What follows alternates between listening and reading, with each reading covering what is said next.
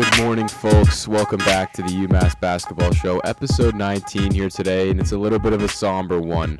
Cam Seibert, Devin Dobick, and Joey Aliberti, a few days removed from the shutdown at UMass. Everything on lockdown at this point. I haven't left my room in, well, I was supposed to not have left my room in a couple weeks, I'll be honest. I have at times, doing the cardinal sin, I guess, going out into the real world to get food or whatever I've been doing the past couple days. But how are you guys dealing with it? We'll get into, obviously, the impact it's having on everybody else, and specifically the athletes, I think, the ones being hit hardest by this latest shutdown. But what's it like for you guys? I know you guys are not on campus, but how are you reacting to the news?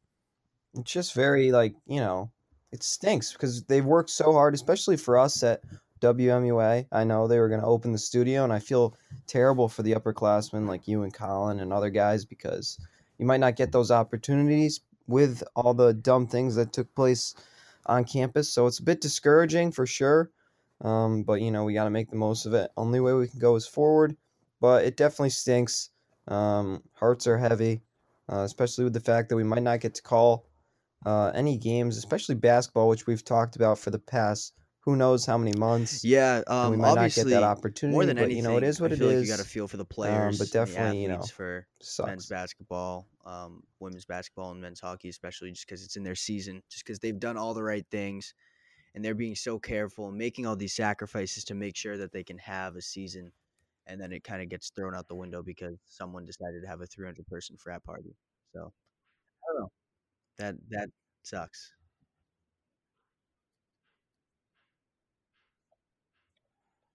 Yeah. I, Yeah, I'm right there with you, Joe. I think that's the biggest thing to me is just how awful this is for the athletes. Like you said, I mean, they've been tested, I think, close to 4 times a week. Anytime there's been a trace back to someone who's been exposed to it, I know Ronnie DeGray recently was in that situation. He was forced into a quarantine for a few days and was tested leading up to the game, all the way up to a game time decision where Coach McCall let him have the decision whether he wanted to play or not. And obviously Ronnie went out and played and all that. But it's just like you can't imagine that after all these guys have been through and these girls and, or I should say women, they just get this stoppage because, like you said, Joey, some people wanted to throw a party or break the rules, and it somehow falls back on all the people that were following the rules. They still get the punishment too. So it's really unfortunate. And I mean, you can only hope that things will in the next couple weeks start to look better and the cases will go back down again and that the athletic department can open back up. Because I mean, the last time out, and we're going to break it down, obviously, the game against Rhode Island, UMass goes out without their potential two best players, at least one of them in Trey Mitchell, and have really one of the best performances that you can remember in at least the Coach McCall era, right? I mean, they win by 12 points, I think, and you just go up and down the stat sheet, and everybody kind of stepped up in this game. I think Kyra McCrory was the real the highlighter of that stat sheet. But I don't know. I think just to continue on this whole stoppage thing. So yeah, and I want to bring this up too. And Joey, maybe you can help me out. UMass they have played 11 games, and I believe they have to play 13 total games to qualify to play in the Atlantic 10 tournament, and then it might be 14 games to play in the big tournament, in the March Madness tournament. They have 2 more games on their schedule right now. The next 4 have been deemed canceled because I think the date for this shutdown to be reevaluated or kind of end is on February 21st. So they have Dayton, VCU, St. Bonaventure, and Duquesne. Those are all canceled. Then after that, the 24th of February, they play St. Joseph's, or they're supposed to. And then March 3rd, they have Richmond. So those 2 games could bring UMass up to 13, which I believe would qualify them for the A10 tournament. And then you'd have to think you play at least 1 game in the A10 tournament. And I mean, if you're a UMass fan, you're hopeful that they play more than 1 game in that tournament. They would be qualified again for the March Madness tournament if they were so I actually able to listened receive back a spot. to So a am little I right with that, snippet of Joey press or Devin? conference If you guys with know, the can you help me A10 out? I just Commissioner want to be Bernadette sure that I'm not McLean spewing before nonsense. we started recording, and she said that to qualify for the NCAA tournament, you need 13 games, and you can go into the Atlantic 10 with 12, having one of the games in the Atlantic 10 tournament for UMass's situation count as a game towards that qualification for the NCAA tournament. So I don't know. I didn't find how many games it actually takes to require for the A10 tournament. I'm not sure if it's like 11 or 12 or something, but I think 13 is the number for the NCAA tournament.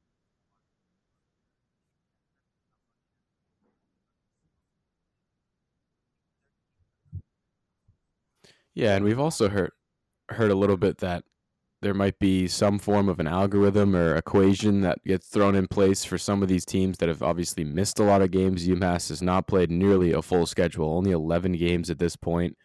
And for reference, I mean, like our first basketball show, obviously this is episode 19.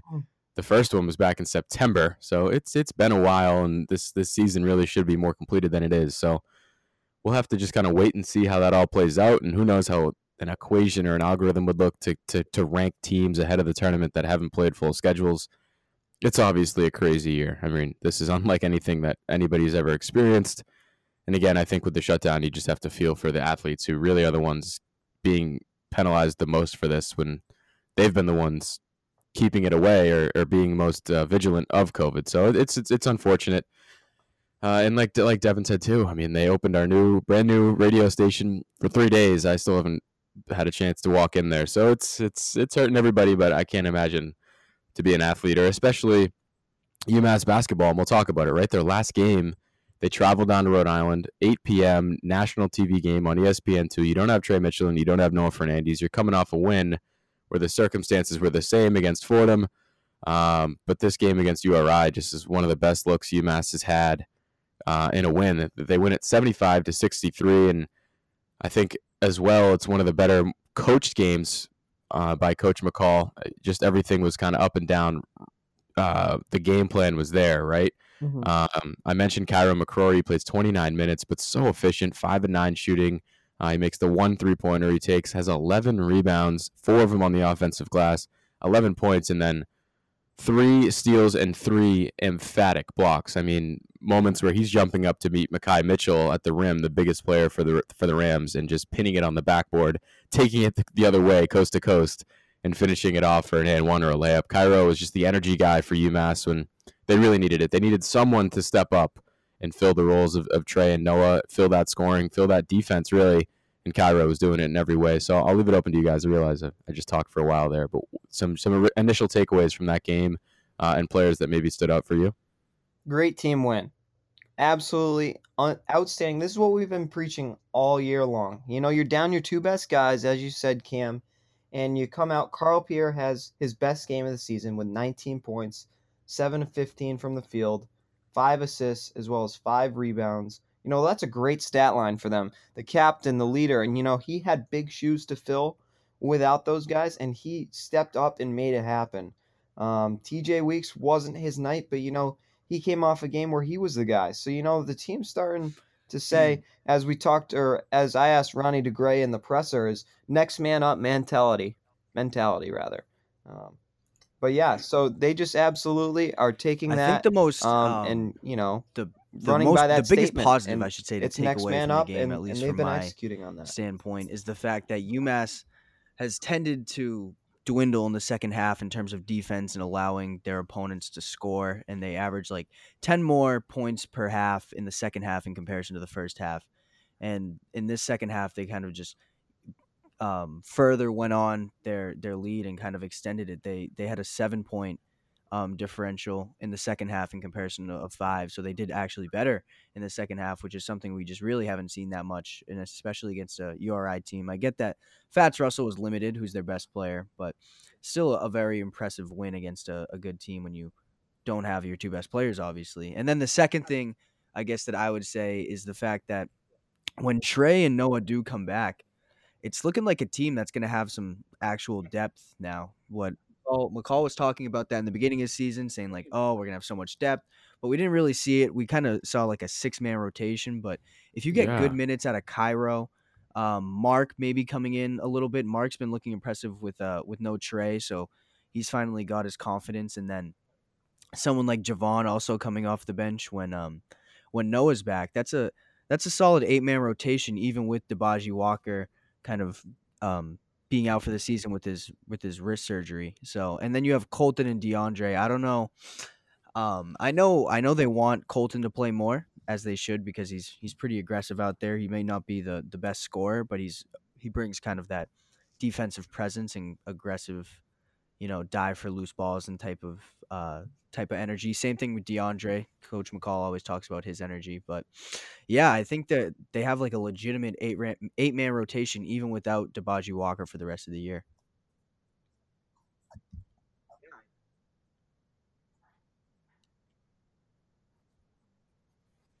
Yeah, I think it's a great point that all these role players that we've been looking for to step up or produce a little more did that in this game. And now you have to think moving forward, they're going to be even more confident about their position on the team. And as like you mentioned, you'd have to hope that with a longer break, Trey Mitchell and Noah Fernandes could start to feel better. You mentioned it there. Dibaji Walker announcing on his Instagram page that he's going to go ahead and undergo surgery on that shooting wrist, his left wrist.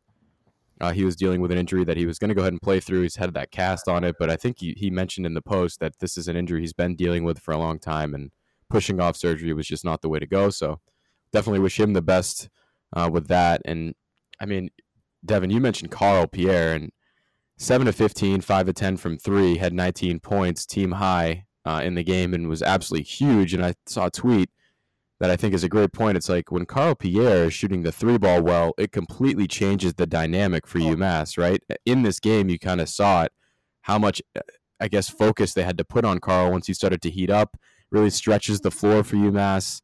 He also does a very good job getting to the rim in this game and scoring the basketball. UMass only took 5 free throw shots, so there wasn't much of a free throw disparity, but I just think Carl, for the first time in a little while, has had a really big game, felt his impact in the game. Like he was one of the major reasons UMass was able to win this game. I'm sure it has to feel really good for him because, I mean, look, like Carl in his freshman and sophomore year was shooting the ball better than he has in the past 2 years, right? Like he's slumped a little bit, and there's really no hiding that, but it's not like he's slumped to the point where he's a detriment to the team. He's always going to be a valuable defender. Coach McCall realizes he can put his trust in Carl Pierre. He's a veteran. He's been there the whole time with Coach McCall. The loyalty that Coach McCall talks about and the trust he has in him, like those are the kind of players you're going to have on the court because you just know you don't have to worry about them on defense or even on offense making a silly mistake. Like Carl Pierre is going to be solid, but for him to actually start to score the ball better in this game, have 19 points, I think that's huge for UMass going forward, and you have to hope he can kind of maintain that level of play. But obviously, like you guys mentioned, it wasn't just him. It was everybody. Javon Garcia had a few big baskets, and then I think Kyra McCrory, again, was just huge with the energy. It was really an interesting game. Both teams were implementing press defenses. It was so fast-paced. Like, you as soon as one possession ends, the other one's already underway. Like, fast break, back and forth, turnovers leading to points. And you mentioned Fats Russell. He didn't play his full load of minutes, only 27 minutes, but he had a few steals and forced the emphasis for URI. They were throwing alley-oops. Like, it was high-octane basketball, almost NBA-style basketball where neither team was wasting any time putting up shots. What was it like watching it on the television set, if I could ask? Was it the same vibe? It was different for sure. I was having a great time. I didn't have a voice for the next couple of days. My parents actually asked if I had a cold or got COVID because I literally had no voice left after that game. Because UMass came in 10-point dogs without their two best guys, and they put up an unbelievable performance with that 12-point win. I had a great time watching. I don't know if it was necessarily different. Are more fast paced. There was definitely a lot of like turnovers, like back to back to back, where at times it was fast paced. But as far as like shooting and stuff, I mean, 75-63, not overwhelming scoring, but it was definitely an entertaining game to watch. I'll tell you that for sure. Mark Gasparini, oh my gosh, with that huge bucket. I mean, I was having a great time watching him. Yeah, what's wrong with me? How have I not mentioned Uncle Mark yet? I mean, that is like a catastrophe in and of itself. About 2 minutes left in the game. UMass is up by about 10 points. Mark Gasparini ends up with the ball at the top of the key and without hesitation pulls up, rattles one home, keeps the wrist held in the air. like he's Steve Nash or something, and everybody on the bench jumping up. You could see Trey Mitchell was doing like the high step in, overly excited move, and it was just an awesome moment. You could tell that everybody on the bench was really, really happy to see Mark hit that shot, and it was really the icing on the cake to get the win. I think Carl Pierre hit the three that was probably a little bit more important. A few possessions before that, the real dagger, it felt like, to put him up by 8 or so with 2 minutes left. But Mark's was the real icing on the cake. That was when you knew All I could do that was just UMass laugh stole because one I on the feel like road. And I've been a I don't little know, more Joey, negative. how were you on feeling when you saw Mark, maybe or what was your reaction when you deservedly saw so. He's been Mark coming knock down back that from three? some knee stuff, so it was very it was very amusing to see him hit that three, and I was happy that he was able to have success because I feel like he's been through a lot off the court, so having success on the court without Trey Mitchell, kind of obviously not filling the shoes, but doing well was a cool sight to see. I want to raise a question to you guys though. So Dibagi's done for the year, right? And you'd think that Javon would just move into the starting lineup, or maybe TJ. I guess TJ would make more sense. But McCall's also talked about Javon coming off the bench just because of foul trouble.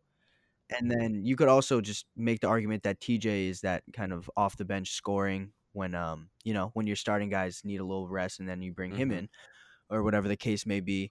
Is there a case for Cairo McCrory to be a starter at any point this year, just because of the energy he brings? Because I guess Dibaji was there for his defense and his energy, and then you bring in someone like Cairo to fill in his shoes for the rest of the season, and he just kind of has that defensive presence. He always is going for those offensive rebounds, and he brings that energy somewhat similar to what Dibaji brought.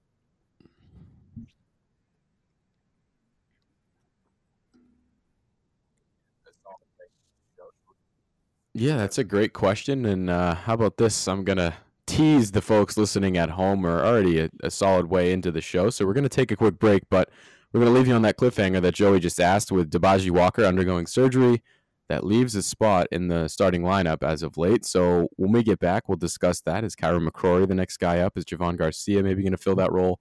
We'll give you our takes when we return. For more than 25 years, residents in the Five College area have been getting food brought to their door by Delivery Express. Customers can order from over 85 Pioneer Valley restaurant locations. Almost every local spot in downtown Amherst is available to eat without having to leave your own home using Delivery Express.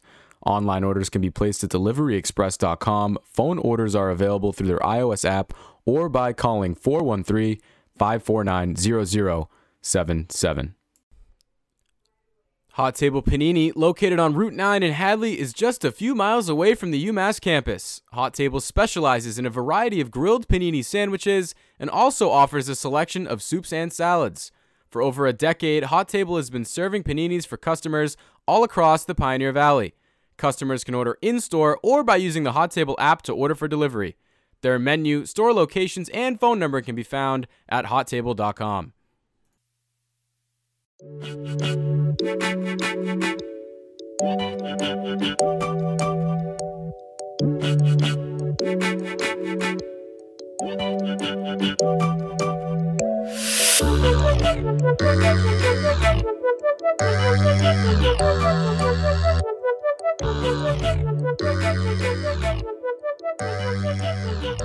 Alrighty, folks, welcome back to the UMass Basketball Show, episode 19.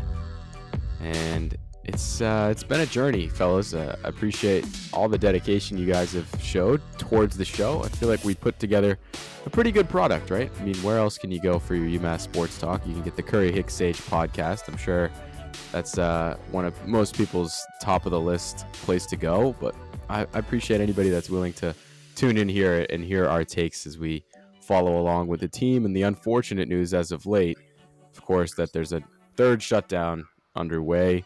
This one not by any means at fault of the team.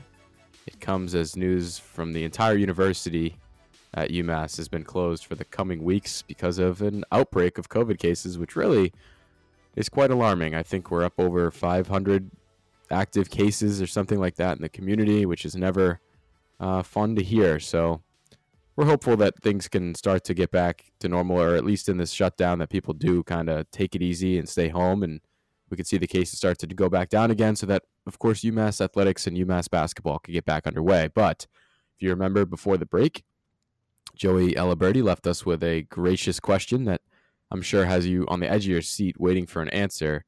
We're talking about how Dibaji Walker is undergoing surgery on his left wrist. He will probably be done for the rest of the year, and he has been getting the start as of late. A lot of that has had to do with his defensive effort. He's been guarding typically one of the better players on the opposing team. He's been matched up with that assignment, and he's done a really good job with it, right? I mean, he has got the motor. He's 6'9". He's got lateral quickness. Dibaji really can be a great defender at any time, but with him out, it leaves a spot on the starting lineup, and we've seen a lot of different philosophies there from Coach McCall. Javon Garcia has been the first guy up off the bench. TJ Weeks, even last year and this year, has been that sixth man. We talked about how Mark Gasparini has started to show his value as a center coming in for Trey Mitchell. What do you guys kind of think about how the lineup looks now with Dibaji going out? And I mean, something else to mention too is just like, although maybe Trey and Noah have been the only players actually out of the game with injuries, everybody is dealing with some form of bang or bruise. Mark Gasparini, we mentioned, with the knee troubles. TJ had an ankle issue earlier in the year. Trey and Noah have obviously the injuries. Like, it's up and down the roster that everybody's dealing with something. Javon just got his eye scratched out in the last game. He had a bandage on after he came back from the locker room. I don't exactly know what that injury is, but it didn't seem like it was anything good. So what are you guys kind of thinking about how the lineup looks now that a couple of these guys have injuries and now that Dibaji's out of the mix? It's different, to say the least, but I really, excuse me, I really like what I saw from Kyle McCrory last game. He seemed to come out of his shell. I mean, the one sequence I'm remembering I may forget the order of this, but he made like a block, then came down, hit a reverse layup, and then hit like a three, like a possession or two later. And it was just, that's what we need in the next man up ways, because especially with the loss of one of your best defenders, you're going to have to find a way to have defense and solid defense and turn it into offense. And I think that's what we saw right there from Kyra McCrory. And if he's able to just stick with that game plan and execute as well as he did, I think that he could be a great fit to fill those shoes. Yeah, and the thing, I just kind of thought of this right now with Cairo. He gives me Jordan Goodwin vibes for you A10 fans out there. Jordan Goodwin's on St. Louis, and he's just kind of a walking double-double as a guard. And then I don't think Cairo's going to be averaging like 11 and 11 nightly, but I think he could get close. Like, I could see an 8 and 7 type of deal going on, or like even I don't know. I think he would be, or he's either a really good addition to the starting lineup in terms of just having a guy that doesn't really need the ball that much, and just really gets the dirty work done. I think McCall would love to have a guy like that in the starting lineup. But in terms of rotation as a whole, like I was saying before, even with the departure of Dibaji Walker, it's looking like it's on the up and up. Something I'm intrigued about though is they looked really good. Like we've been saying, they had arguably their best game of the season, probably their best game of the season, definitely their best game of the season, without Trey Mitchell and Noah Fernandes. And everyone was kind of getting touches. Obviously, Javon wasn't really doing well with his touches, but he's I think he's reliable enough where he can get touches. But I'm just saying in general, when Trey and Noah are back there, they take a lot of touches, especially Trey, and Trey's getting more shots than anyone. So I'm intrigued to see if they try to spread it around more when they come back, because it seemed like that really worked well. And if they could just kind of implement Trey and Noah into that current situation that just allowed them to beat Rhode Island by 12, I think they could just take off into a different level, and without just having to rely strictly on Trey and then have Noah as the playmaker. Also, an underrated stat, I just want to add this really quick. An underrated stat from Saturday night's game against Rhode Island is the fact that Carl Pierre had 5 assists and 0 turnovers. He kind of took over as that main facilitator, and he did really well in the absence of Noah. Really just a trustworthy guy, right, as your captain. And I mean, to go back on what you were mentioning with Javon, the question I asked Coach after the game was like, what was kind of some of the conversations with the referees that I was seeing him have? And he said he met up with his good friend Leslie. I don't know the last name of the referee, but he said he was just having a conversation about Javon and why he's not getting a lot of foul calls, and was told that it just has to do with Javon kind of leading with the body and almost trying to force the contact on his defender, and how that's not necessarily maybe the right way to get calls. So I think with Javon too, like it's still a learning curve. Obviously, transferring to the NCAA, and he had a great start in his first game, goes for 20 plus points, and it's kind of slowed down ever since then. It's just a matter of kind of he needs to establish himself a little more to get those calls. I think a lot of the situations in that game against URI where maybe he wasn't getting calls, you look across the floor to the other bench, and Fats Russell on URI might be getting some of those calls, right? Because he's the senior, he's more established, and the referees might pay more attention to it. So I think with Javon, we still need time to see him kind of evolve a little bit. And then what you guys are talking about with Cairo being mixed into the starting lineup, I think to me that's got to be a no-brainer, right? If you compare him to Dibaji, he's probably the closest player on the team to a Dibaji Walker, a really lengthy player who can still have a lot of lateral quickness, be a good defender. And then I liked what you guys said as well, like Cairo can create his own shot, or he doesn't need the ball in his hands to score, right? He pulls down 4 offensive rebounds, 7 defensive rebounds. He was running the break, blocks, steals. Like he can create his own offense off of a turnover or off of a rebound or a cut. He can jump out of the gym. I think those 3 blocks, like all 3 of them were potential Sports Center top 10 plays. One he pinned on the backboard. The other he like met Mekhi Mitchell off a 2-handed dunk in the air, pulled it straight down, and then ran the court. And I think you mentioned it, Devin, a reverse layup and had an and one throughout the game. Like Cairo was just all over the place in that game on Saturday and was just a real crucial reason that UMass got the win. I think it has to be really great to see when a player, like you said, Devin, comes out of the shell and has a game like that. So for UMass, you got to hope it can continue, but we'll see what happens with the lineup and who gets the start in the next one. It's not going to be anytime soon, unfortunately. The next one on the schedule, St. Joseph's, like I said, on the 24th, and that's kind of the conversation I wanted to segue into next. It's a difficult one to have because obviously it's a lot of seeing into the future, but in terms of looking at this season, I think we were trying to find in an earlier episode what exactly we made as predictions to where UMass would land, and we were pretty sure, and I think we're right, that almost all of us had UMass in the top 4 of the A10 at the conclusion of this year. And right now, they are in that top 4. I know the preseason poll at least didn't have them there. It had them at 8 or 9. So a lot of people were expecting them to be kind of a middle-of-the-pack team. But whether it be our biases or not, I mean, you know where we are enrolled at school. We had UMass in the top 4, and right now that's where they land. St. Bonaventure at the top, 8-2. VCU 7-2 in second. Davidson 6-2 in third. UMass right behind him obviously lost that game to Davidson when they played, but also 6-2 in 4th place.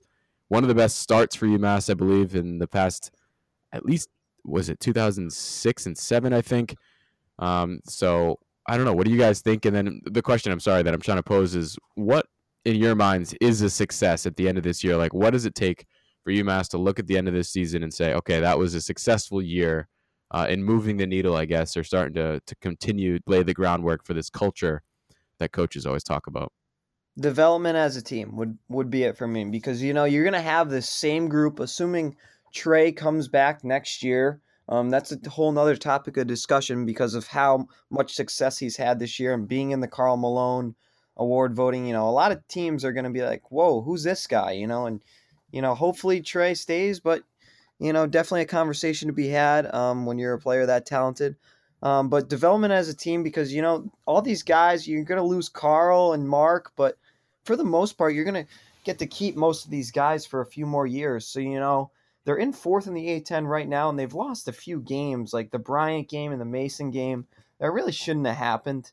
They should not have lost. So, if they can just take this year and run with it next year, pick right up where they left off with the same guys, they're going to get better, and everybody else is probably going to get a bit worse. So I definitely think a bright spot for UMass is the fact that they're going to be improving when other teams are going to be losing key players, especially in the A10. Yeah, and the thing that's interesting, you said that Carl Pierre is going to leave. That's not confirmed at all, just because they're all going to have that extra year of eligibility. True. So Gasparini's gone. I think he's a definite gone, but Carl Pierre could definitely stay, and then that'll kind of determine whether or not UMass needs to find another guy to recruit, or whatever in terms of that. But in terms of A10 standings, UMass has been very impressive this year. Obviously, it's 6-2. much more impressive than any other year with McCall.